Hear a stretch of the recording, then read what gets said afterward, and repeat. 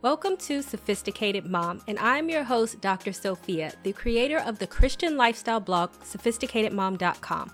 I will break down faith-based advice and make it applicable and relatable to help you on your journey on this thing we call life. You'll learn everything you need to know on how to become the master of your own destiny. When you learn how to control anger outbursts, then you can master almost anything. Because let's face it, a lot of the trouble we tend to get ourselves in is because we cannot control our mouth. We cannot control the fact that we went off on this person on social media or something we said rude to this person that we don't like. We cannot help that we cursed out this person, called this person a name, said something nasty to our boss, or told this person off. They all had it coming, right?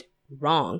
I mean, they may have had it coming, but that does not mean that you have to feed into it. It is people's natural reaction to tell someone off or to try to get their point across, even if it means that your mouth is being reckless. In today's society, people think that it is a strength to read people, and boy, did I used to be one of those people. I had a reckless mouth like no other, and I still can have a reckless mouth, but even though I can, it does not mean that I should. Taming the tongue and knowing how to control anger outbursts is knowing when to speak and learning to speak things of value. When people go off on me, I know that in the back of my mind that I can go off on you 10 times worse.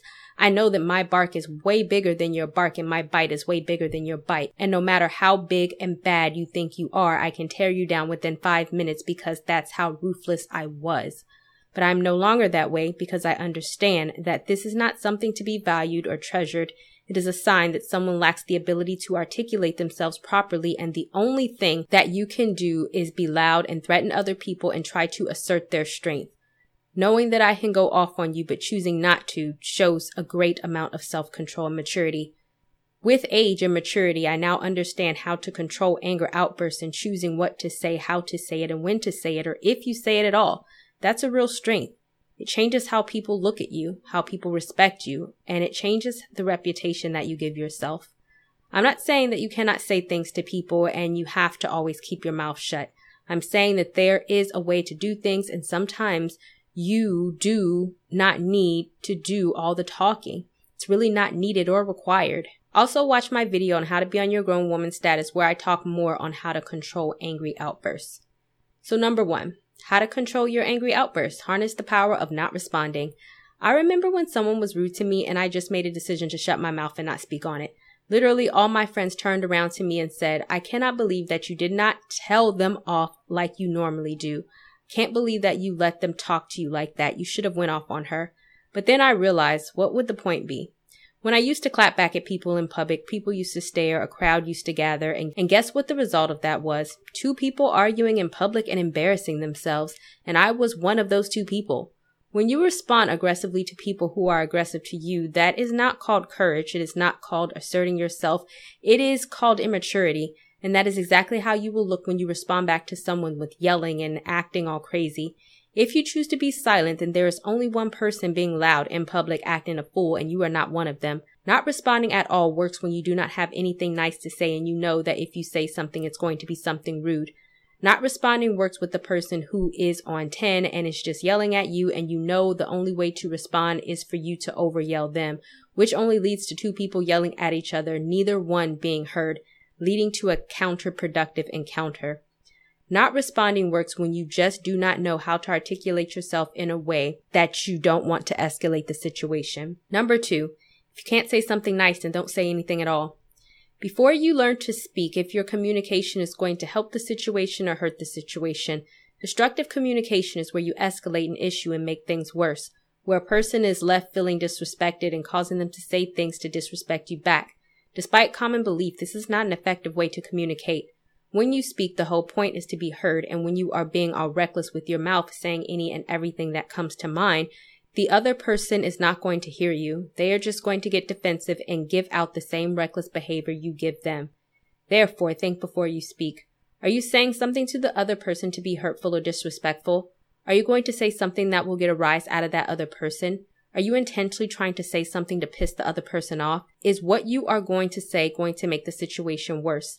Think about these questions before you speak, and if the answer is yes to any of these questions, then refer back to lesson number 1. Choose not to say anything at all, or choose to communicate differently so that what you are saying is getting your point across in the most effective way possible and not making things worse, which is lesson number 3. how to control your outbursts, assertively communicate. Your communication needs to be constructive and assertive over being aggressive. I have a mouthpiece on me, so I get it. You do not just want to sit there and be on mute when you have something to say, but it is how you say it. Constructive communication is no matter how a person responds to you, you are able to respond in a calm and productive way, still being able to get your point across without starting an argument. If you are providing feedback to someone, you are not saying it to hurt their feelings, but you are saying it to make it a conversation that is more productive and to get a solution. Assertive communication is the ability to express positive and negative ideas and feelings in an open, honest, and direct way. It recognizes our rights while still respecting the rights of others. It allows us to take responsibility for ourselves and our actions without judging or blaming other people. You can also check out my blog on assertive communication versus aggressive communications for more tips. And you can watch my video on how to clap back at someone but still be professional. Number 4, think before you speak. Think about what you will say, think about how it will come across, and think about what you are saying. Are you saying it will be hurtful to get smart with someone, or to show someone how loud you are? Or you're going to use some words and verbiage that the other person may take offensively? All of these things need to go through your head before you actually start talking. For example, there are women who like to call each other the B word as a term of endearment. Now, if you are talking to someone and you see that they are getting agitated with you and you choose to use the B word towards them, even though you did not mean for them to get offended, they may, because they may not be used to being called the B word. And in the heated situation, they certainly did not want to be called the B word by you. So instead of saying stuff just to be saying stuff or to hurry up and to get into the conversation, just slow down and think about what you're saying. Think about what you're going to say and if it is going to be perceived well by the other person. Number 5, consider your reputation. When you enter a job, school, a relationship, or any times you have to communicate with people, you are going to have a disagreement. Do you really want to be known as the woman yelling all the time for every little thing?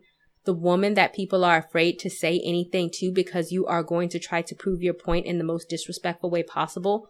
Or do you want to be mature, intellectual woman that no matter what anyone says to you, you are able to respond with grace and poise?